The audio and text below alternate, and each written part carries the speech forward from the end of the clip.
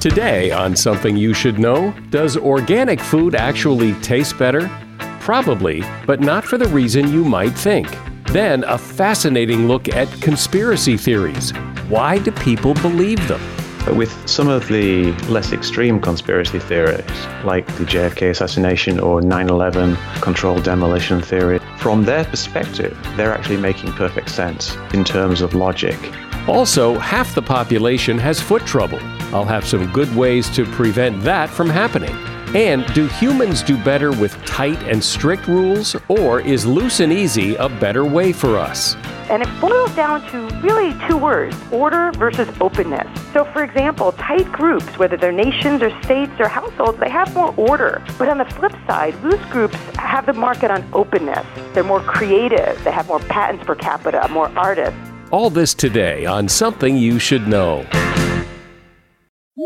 Microsoft Teams is helping a bicycle company reinvent the way that they work. We make low-maintenance bicycles for everyday riders. Once the pandemic hit, we had nobody coming into the showroom, so we started doing virtual visits via Microsoft Teams. We're able to see 2 or 3-fold the amount of customers we used to be able to see. All of a sudden, we could open up our showroom to customers around the world. I really think it's going to set a standard for retail moving forward. Learn more at Microsoft.com/Teams. Something you should know. Fascinating intel, the world's top experts, and practical advice you can use in your life. Today, Something You Should Know with Mike Carruthers. I don't know if it's because summer's over and people are getting back into their routines, or can't really tell why, but for some reason, since Labor Day, we've had in the last few episodes a really nice spike in the number of new listeners. And if you are one of those new listeners, welcome. And if you sent one of those new listeners our way, thanks for doing that. First up today, do organic cookies taste better than regular plain old cookies? Well, apparently they do, even if they don't. A study found that people perceive food as tastier when they're told that it's organic or if the ingredients are organic. Most of the people said they'd even pay more for the exact same thing without even knowing it's the exact same thing. The same trick works for other descriptive words like farm-raised, locally grown, and all-natural. Experts call it the health halo effect. People tend to assume food is better for them, more pure and tastier when it has those fancy adjectives in front of it. And that is something you should know. Have you ever found yourself talking with someone who believes in a conspiracy theory? For example, a lot of people believe the U.S. government was responsible for the 9/11 attacks, or that the Holocaust never happened, or that men never landed on the moon, or that President Kennedy was assassinated by any number of people other than Lee Harvey Oswald.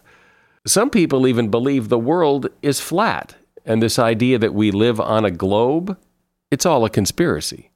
When you talk with someone like this, what are you supposed to say? How do you refute their arguments? Should you even bother? Conspiracy theories are really fascinating. It turns out they're not new. They've been around forever, and the fact is, it's human nature for people to create them. And the people who believe in them are not necessarily kooks. Mick West is a guy who is fascinated by conspiracy theories. He's investigated why people believe them, where they come from, why they happen, and how to refute them. Mick is the author of a new book called Escaping the Rabbit Hole: How to Debunk Conspiracy Theories Using Facts, Logic, and Respect. Hey, Mick, welcome. Glad to be here, Mike. So I think the question most people would want the answer to is, where do conspiracy theories come from? Who starts them? And why do they start them? And is this some sort of recent phenomenon? Well, conspiracy theories have been around since the dawn of recorded civilization.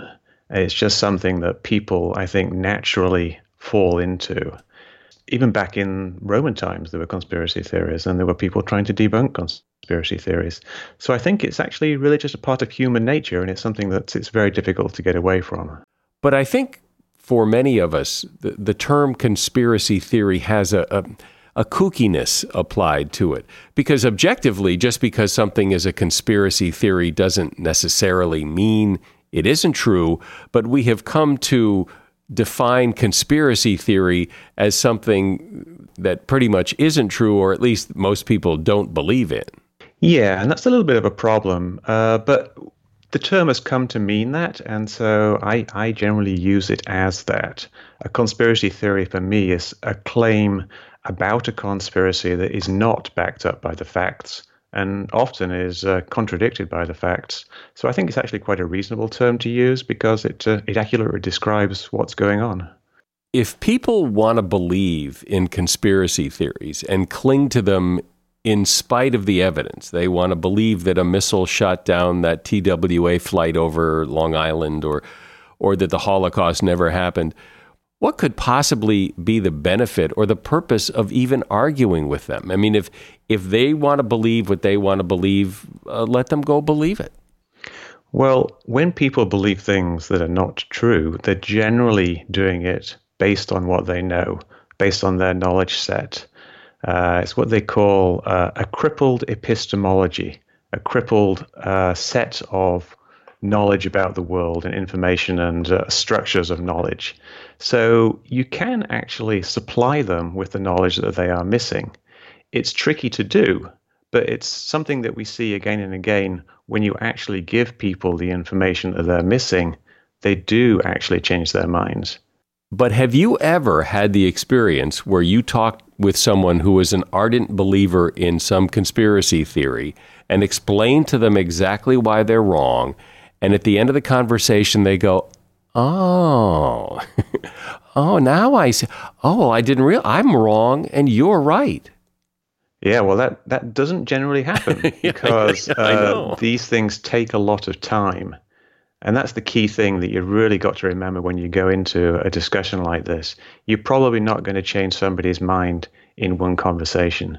What you might be able to do is show them some piece of information that they were missing or something that they had assumed was correct that is in fact incorrect. Like, for example, in the JFK assassination, people think that the magic bullet, the bullet that went through Kennedy's back, emerged in pristine shape, and they will show you a picture of it where it looks perfect.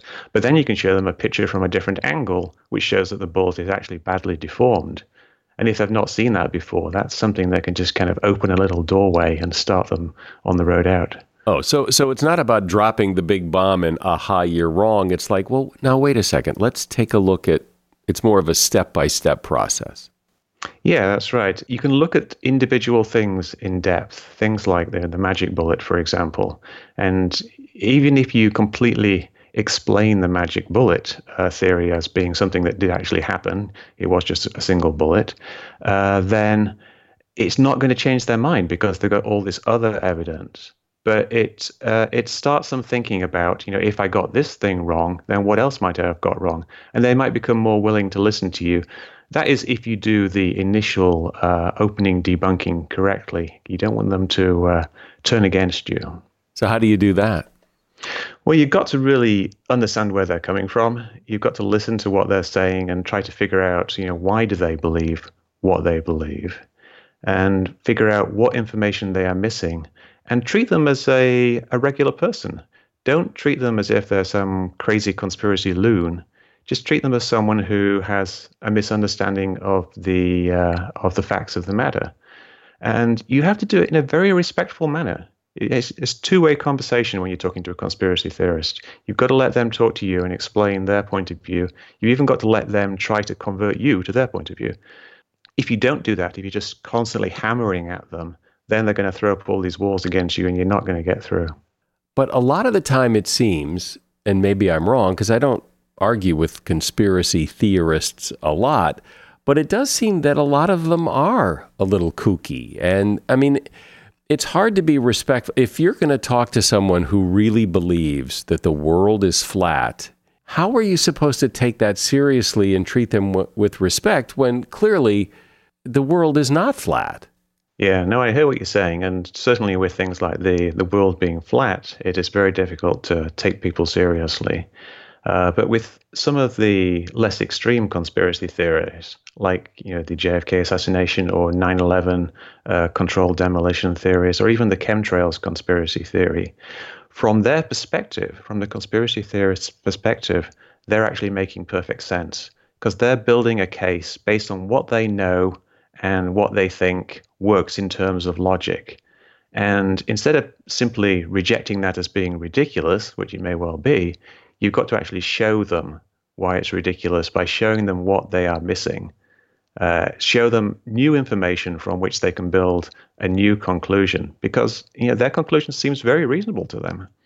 You mentioned a couple of conspiracies a few minutes ago, and I wanted you to just in a sentence or two explain what they are, because not everybody might be familiar with them. Was the chemtrail one and the 9/11 controlled implosion thing?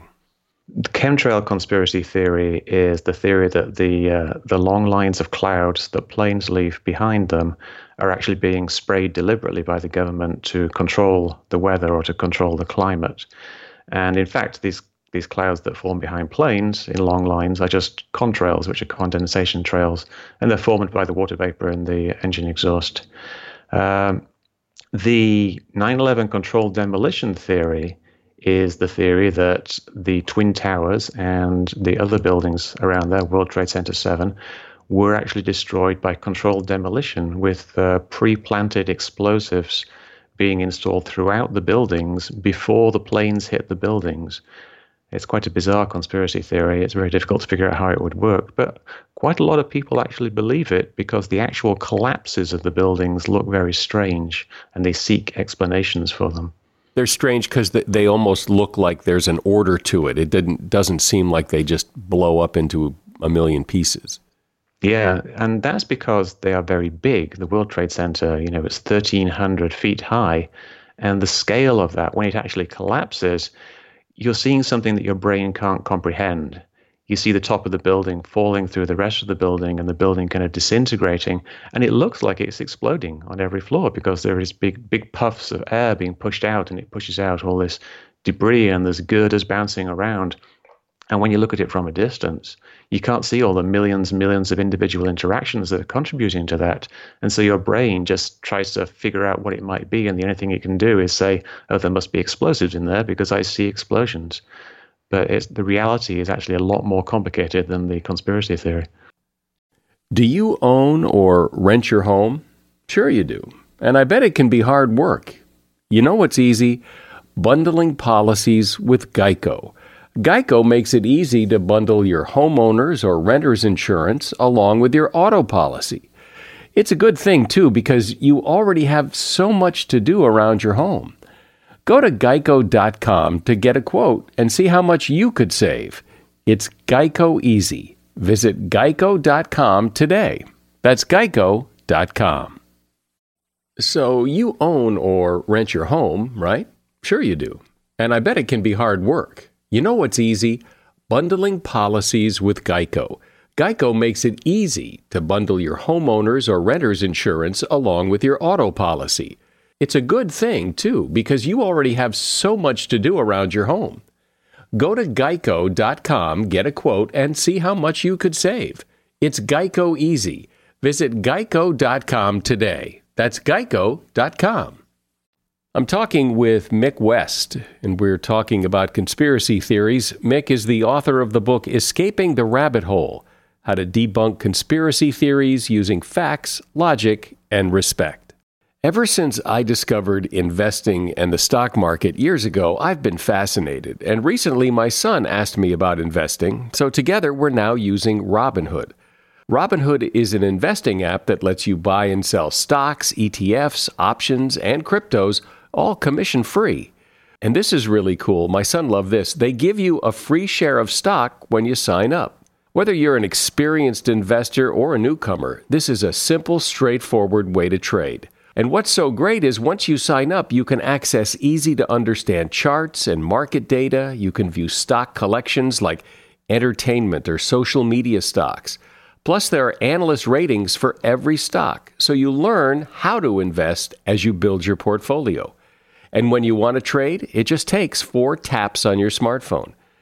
Now, other brokerages charge up to $10 for every trade, but Robinhood does not charge commission fees. So when you trade stocks, you keep all the profits. Robinhood is giving listeners a free stock like Apple, Ford, or Sprint to help build your portfolio. Sign up now at something.robinhood.com. That's something.robinhood.com. And that link is also in the show notes. So, Mick, you mentioned the chemtrail conspiracy theory, and that brings up a question.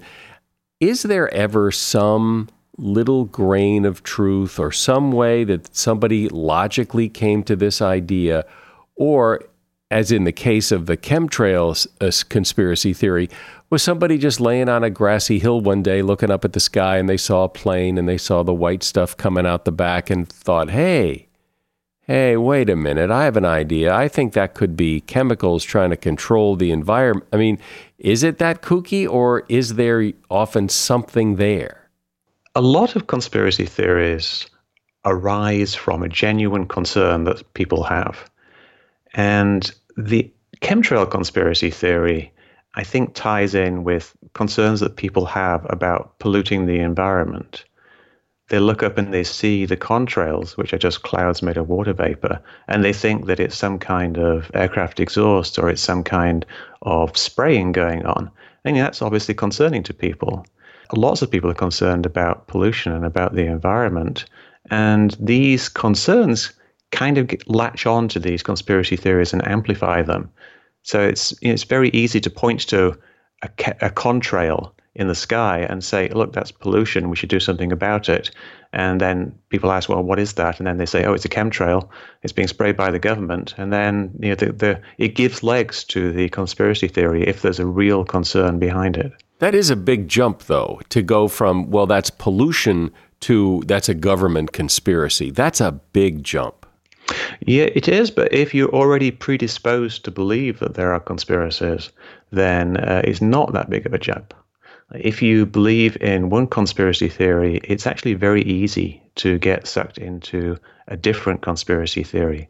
And that there are levels of conspiracy theories. There are very low-level ones, like, for example, various JFK assassination theories, and then there's very complex and extreme ones like the flat Earth, and things like the 9/11 and chemtrails sit in the middle. So if someone's, say, a bit suspicious about whether the government was involved in 9/11, then it's quite easy for them to make that shift and say, oh, well, perhaps the government is also spraying things out of planes. The fluoride conspiracy theory has been around for over 100 years. Which is? The fluoride has been added to the drinking water in order to subdue the population, to poison the population. Various forms of that have been around for a really long time, and vaccination conspiracy theories have been around for a very long time. So if people believe that vaccines are poison, it's not that much of a stretch for them to think that the exhaust of planes is poison. Well, that's what I was going to ask you, too, is do people who believe in a conspiracy theory usually believe in a lot of them, or is it that everything else is fine, but this one thing's gotten me bugged? Well, I arrange things on a spectrum, and someone who believes a certain conspiracy theory on the spectrum will almost always believe every single conspiracy theory that's below that on the spectrum. If someone believes in chemtrails, they will absolutely believe that 9/11 was a controlled demolition. If someone believes that the Sandy Hook shootings were staged, they will believe that 9/11 was a controlled demolition, and they will probably believe in the chemtrail conspiracy theory as well. There definitely is this correlation between like belief in one and belief in others, but they always have one that is their favorite conspiracy theory, and that's the one that they talk about the most, and it's generally the one that's the most extreme on the spectrum. One of the reasons I might suspect that conspiracy theories were somewhat of a recent phenomenon is the role of the media and movies and television. And do they play a role in perpetuating these? Well, actually, if you look at the movies about conspiracy theories, like including the movie that's called Conspiracy Theory and all the X-Files shows and things like that, the conspiracy theorists are almost invariably correct.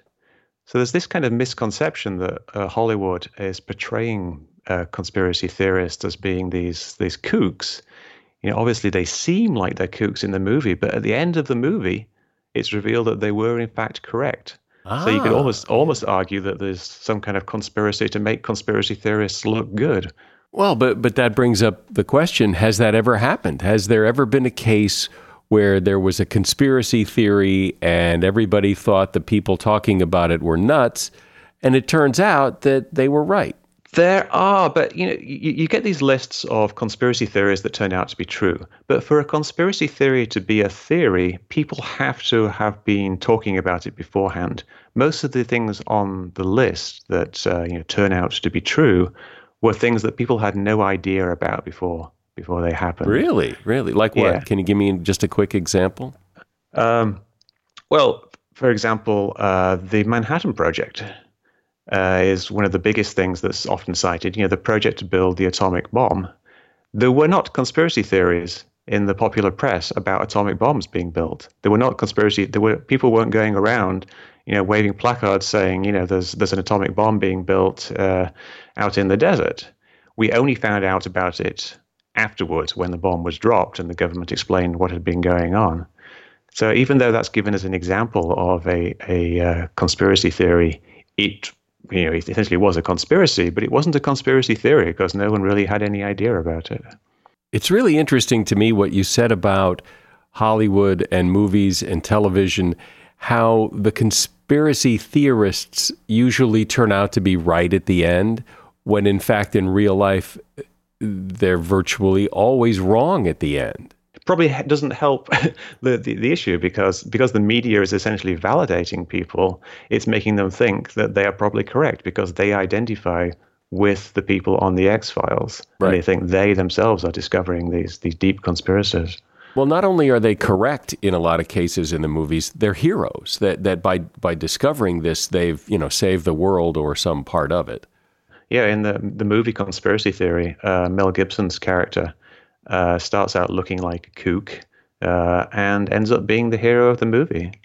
One of the arguments against conspiracy theories that has always made sense to me is that if there was a conspiracy about the JFK assassination or the World Trade Center or the Sandy Hook or whatever, somebody would have said something that not that many people can keep their mouth shut and not say something. Yeah, and that's definitely true. The way they normally get around that objection is by saying that it would have been a very, very small number of people and that they would compartmentalize the operation.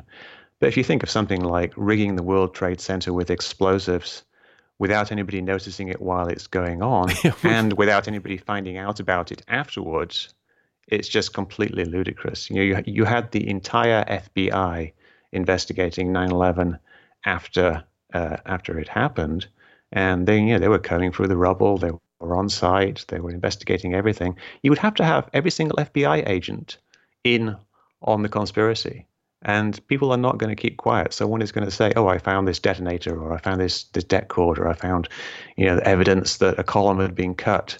No one did. No one found anything. Well, every conspiracy theory has evidence that they use to support their conclusion. And it makes me wonder, and you're a good person to ask this question to, how easy is it to reverse engineer the evidence for the conclusion you want to draw in these things? Is it pretty easy to do? I'm thinking it is, because I remember the Paul McCartney is dead rumor, and people said there were all these clues that Paul McCartney was dead and that the Beatles were sending out these clues. But in fact, it turns out, as I recall, that it was just, if you went and looked for them, you could find them, but they weren't put there. Is the same thing the case in a lot of conspiracy theories? Yeah, there's a thing called the Texas sharpshooter fallacy, where somebody shoots at a barn a whole bunch of times, and then they go over to the barn and they draw a target around where most of the bullets hit. And then they say, "I was aiming at that target." People can very easily connect dots. You can go in and you can pick out a bunch of things which are actually facts, and you can join them together, and they achieve a certain significance because you've selected those things. But you really have to step back and look at the entire picture. You can't just look at the dots that someone has pointed out. You have to look at all the other dots and look at the potential connections between those.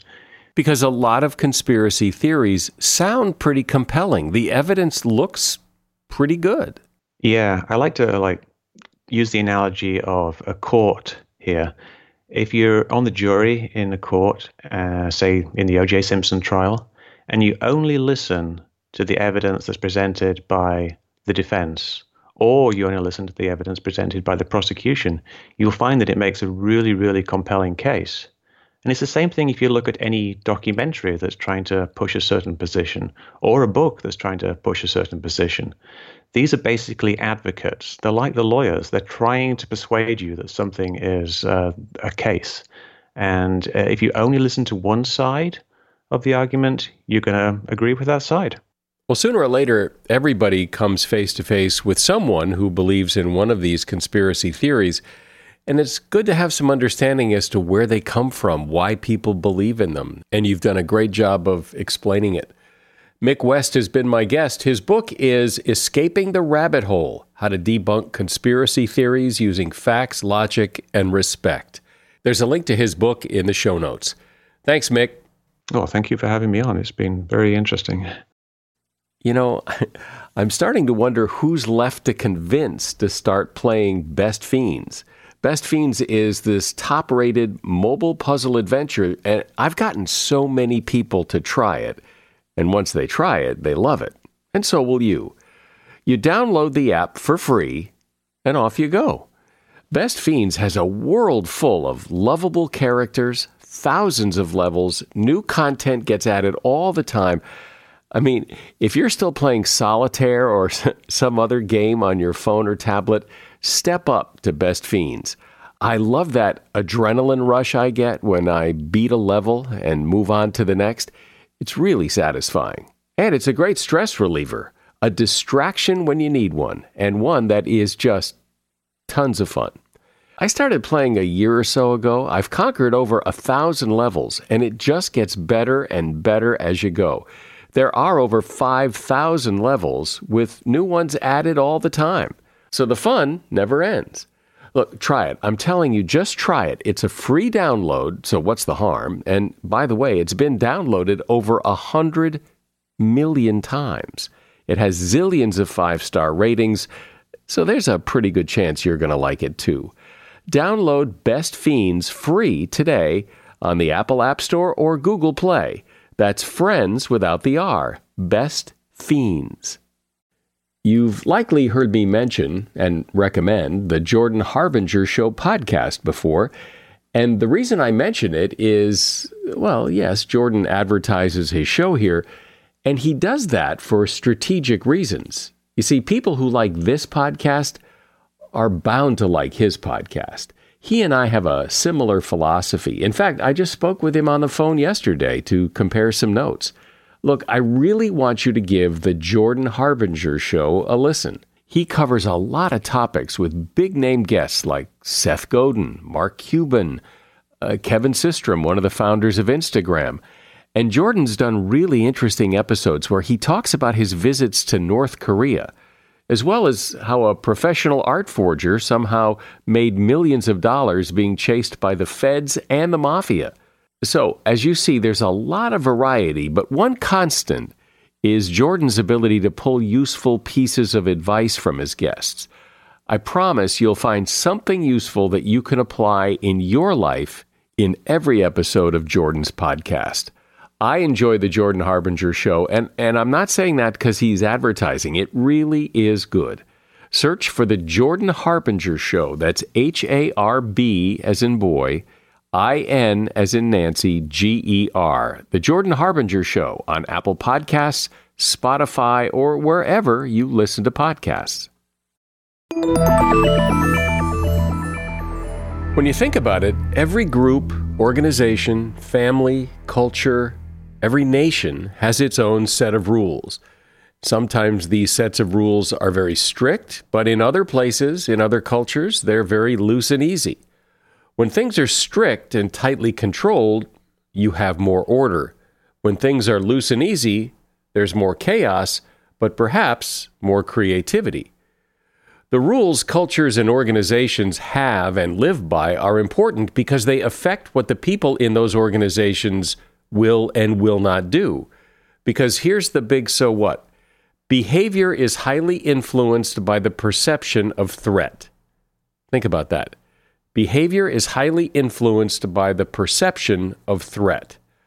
Cultural psychologist Michelle Gelfand has been examining the differences between tight and loose controls in cultures and the consequences they produce, and why this is really important to understand. She is the author of the book Rule Makers, Rule Breakers: How Tight and Loose Cultures Wire Our World. Hi, Michelle. Thanks for coming on. Thanks for having me. So you say that these tight and loose controls really have to do with social norms, what in a culture is considered acceptable behavior. So let's start there and explain what you mean. Social norms are really just unwritten rules of behavior, and we follow them constantly. We take them for granted. We wear clothes outside. We drive on the right side of the road or the left, depending on where we live. We don't face the back of an elevator when we get into an elevator. We refrain from singing loudly in business meetings. We're always following social rules. But what I found is that some groups are tight. They have really strong rules and punishment for people who deviate from the rules. And other groups are loose. They tolerate a wide range of behavior. They're very permissive. And it turns out that this distinction of tight and loose affects a lot of things in our lives, from our parenting to our politics. So give me some specific examples of what you mean. So, you can study places like Singapore where there are many rules that people have to abide by. They call Singapore the fine city because you can get so many punishments for things like spitting or littering. And then you could take a quick plane ride over to New Zealand and see great latitude from process to prostitution to even seeing people walk barefoot in banks. And this distinction of how strongly people are abiding by rules is something we can see in our own 50 states. The South and some places in the Midwest have much more rule orientation. They're focused on everyday social rules. And in other contexts, like in California or in New York, where I'm from, you see that people are much more likely to really discard the rules. They're rule breakers, and the former are rule makers. So how does that happen? How does one culture evolve into a very easy, loosey-goosey kind of situation that seems to work well for them, while another culture like Singapore evolves in a very strict, tightly controlled environment? What I found is that tight groups really evolve because they're responding to a lot of threat in their environment. Threats can be varied. They can be like natural disasters that we have to experience constantly in some contexts, whether it's the southern U.S. or it's in Japan. It could also be human-made threats, like things like a number of invasions you've had over the last 100 years varies, for example, when it comes to China versus the United States. And it makes a lot of sense. When groups have a lot of threat, they need to coordinate. They need rules to help them survive. And loose groups tend to experience less threat, and so they can afford to be more permissive. But one is not necessarily better than the other, right? Yeah, that's a great question. I always get asked, well, which is better, tight or loose? And the answer really is neither. What I found is that there's a trade-off that we can see with tight and loose groups, and it boils down to really two words: order versus openness. So, for example, tight groups, whether they're nations or states or households, they have more order. They're even more synchronized. When I've studied clocks around the world, in tight cultures, they're more likely to say the right time. And in loose cultures, like in Greece or in Brazil, you're not quite sure what time it is. Also tight cultures, again, with respect to having order, have people that are more self-regulated. There's less debt. There's less alcoholism and drugs. There's even people are less likely to be obese in tight cultures. So when you're really looking at, the benefits of tight cultures, you're looking at how much order there is. But on the flip side, loose groups have the market on openness. While they might be much more disorganized, they have more crime, they have less synchrony, they have a lot of self-regulation problems, but they're also more open to different ideas. They're more creative. They have more patents per capita, more artists. They have more openness to people who are different, who are stigmatized.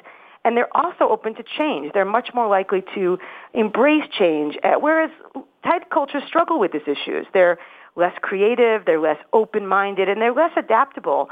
And so I think it's important to think about tight and loose as each of them have different advantages depending on your vantage point. Well, it almost seems as if striking a balance would be a pretty good strategy. That's right. I mean, what I found is that the more extreme we get in each direction, the more problems we have. So it's really important to try to strike a balance because those extremes can be really problematic. But it seems in these extremes, when you look at things that are either really loose or really, really tight, that there are certain agendas that play well in those extremes. Like, I mean, just as a wild example, Mussolini, obviously that was a very tightly controlled culture when he was in power, but the trains ran on time. That's right. And actually, you can take that same principle and even think about why ISIS was welcomed in certain areas. I mean, again, we can't quite understand that. How is it possible that people in Mosul during the 2014 were really welcoming ISIS? And part of it is because there was so much disorder, and they came in, and at first they provided security, they provided basic services, they provided justice to people who were having so much conflict. And so when you have a cultural vacuum, those kinds of leaders can exploit it. Well, it seems, if I'm getting this right from what you're saying, that the pendulum swings, that when things get too loose, there's a desire for tightness. When things get too tight, there's a desire for looseness. And so the pendulum goes back and forth. Is that fairly predictable? It is fairly predictable. And you can see that, we can use this principle to try to anticipate these kinds of contacts. We can try to tighten up when we need to loosen. When we're too loose, we can loosen up when we feel being too tight. There's some really interesting examples of this. For example, the internet is a prime place where we're living our lives now, but it's really excessively loose. We're just catching up with this new wild, wild west that we didn't anticipate. The kind of lack of monitoring and the lack of social presence is producing a ton of anti-normative behavior, from cyberbullying to cybercrime. And so now we're struggling with the balance of how do you create more constraint in a context that is so permissive. And in another context, we need to loosen norms that maybe are maladaptive now. There are some contexts in the world where there's extremely strong norms for having large families, but that's becoming something that's unsustainable. And so when we go and try to negotiate these norms, we have to understand why they existed in the first place and how to inject some looseness into tight cultures and maybe inject some tightness into loose ones. But when you look at something like Singapore, the pendulum doesn't seem to swing much. It's a pretty tight culture, and to some people who look at that and see the public canings and beatings of people, maybe that needs to loosen up a little bit, but it doesn't. Well, that's really interesting. I mean, Singaporeans would beg to differ, I think, because, like I said, there's so many advantages to living in a tight culture. Singapore also happens to be a very wealthy culture, so it's a context where there's so much order. You can go there, and there's very little crime. You can walk around at night. You can let your kids roam free. I told my own kids if they don't behave themselves, we're moving to Singapore. You don't have the same problem with drugs and with alcoholism. So there's a trade-off of liberty and security in these contexts. But once you understand why those norms have evolved to be tight or loose, we can be a little bit less judgmental. As just one example, in Singapore, people also can't believe that you're not allowed to bring gum into the country. Like it's forbid to bring gum into the country. And we say to ourselves, how is that humanly possible? Like, people should be allowed to chew gum whenever they want to. But, if we accidentally were born in Singapore and we lived around 20,000 people per square mile in a very small place, where you can't just escape to go out to the suburbs, then you see that having large quantity of gum is actually kind of problematic. People throw the gum on the ground, they throw it onto the subways and into the elevators, and it was creating kind of a massive national problem. And so they said, hey guys, maybe we should just ban gum. And in that context, that solution seemed to be reasonable. So I think, in a lot of ways, what we need to do is have more cultural empathy. We tend to view the world, as Herodotus, the ancient philosopher, said, as being kind of ethnocentric. We don't just see that the world's different. We think our way is the better way. Sure. But I think that we can kind of have more empathy for why these differences exist and actually have more cultural acceptance, and we'll go a long way. Well, I think that's really important because we judge things through our own eyes, and we look at Singapore and go, well, that's ghastly that they live like this. But as you say, they don't think so. That's their life. Yeah, and they might look at us and our behavior and say, how do you raise your children in these kinds of cultures? But I think the important thing is also that we shouldn't have these kind of extreme stereotypes. in our research, we're able to show that, people, when they really have a window into each other's lives, they see far more similarities than differences. They see that there's differences and they understand them more. But, for example, we gave people in Pakistan and the United States who tend to have extreme stereotypes of each other. Pakistanis think American children are walking around half naked and calling the police on their parents and for not having enough freedom. And we don't tend to associate Pakistanis with singing and playing sports. We tend to think of them as overly tight and overly constrained. And we challenged those stereotypes in a study we did where we simply assigned people to read people's diaries from their respective cultures, the other cultures, for a week. They were given the actual diaries of their counterparts in other cultures. And it was remarkable to see over a week's time that people in both cultures were able to see they're not as different as they really thought they were. They saw they were different, but they had far more similarities than they anticipated. Like what?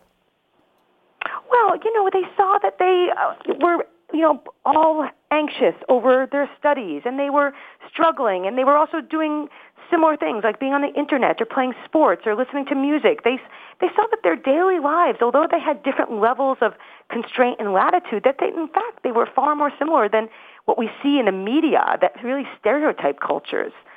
Well, and I'm sure you're right, the media stereotypes cultures in that regard, but I wonder why it is that we don't see the similarities as well as we see the differences. Well, yeah, it's a really profound human issue, is that we flock to people who are similar to us. We tend to stay in these kind of echo chambers. That's more and more the case. We see this around the world.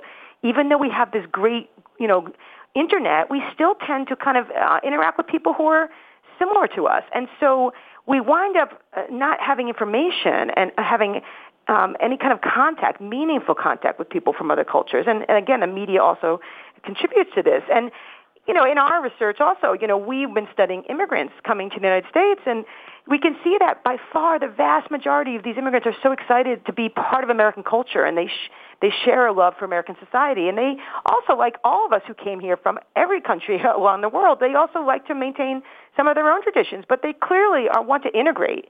And, if we stay in our echo chambers, we might not recognize that that's the case. And I think that this kind of daily diary technique that we used in Pakistan and the U.S. would be really useful, even in our own country, where we have all these kinds of divides and aren't facing the threat that we feel from other people. When you look at because we've talked about the extremes and when people get real tight or the cultures get real loose, that's where there's problems. Are you able to say, there's this one place where it's kind of like right in the middle and it seems perfect?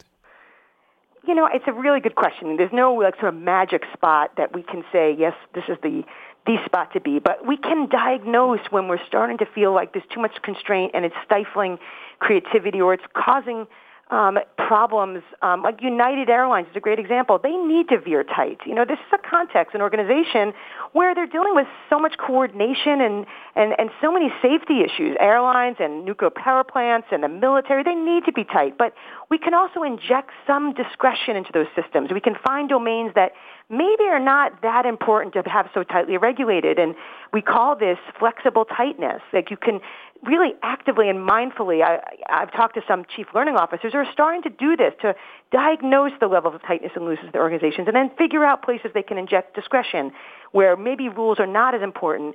Same with loose organizations that are getting too loose. For example, Tesla or Uber, we're veering in extreme loose directions. And in this case, maybe they need some more structure in some domains, the production line in Tesla. Then we can think about, okay, in this context, where can we give up some of that autonomy for a little more structure? And it just requires some mindful assessment of where we are in this dimension, in what domains, and where can we afford to give up some control, and where can we feel that we can give up some autonomy. And I'd say also this applies even to parenting. I have 2 teenagers, and parents feel very threatened when they have teenagers. Not surprisingly, there's a lot to be threatened by. But parents that are overly controlling, the kind of helicopter parents, or on the opposite extreme, who are under-controlling, who are very laissez-faire, both produce problematic kids. And so here's, again, an opportunity to figure out what domains are really important to be tight in, to be strict in. What domains can we give up a little bit of that control? In my case, first you have to negotiate with your spouse, who might have different ideas about this and might be tighter or looser than you, because we know that people vary in a tight and loose mindset. But here I could say, look, maybe it's not so important for them to be so neat around the house. I can loosen up in that domain, but their school and their devotion to each other, their siblings, and treating each other with respect has to be tighter. There's a way that we can negotiate these differences even in our own households. Well, this is something I don't think most people have thought about in this way, but when you look at cultures and organizations through this lens of tight and loose controls, it helps explain a lot and helps you better maneuver. Michelle Gelfand has been my guest. She is a cultural psychologist, and her book is Rule Makers, Rule Breakers: How Tight and Loose Cultures Wire Our World. There is a link to her book at Amazon in the show notes. Thanks, Michelle.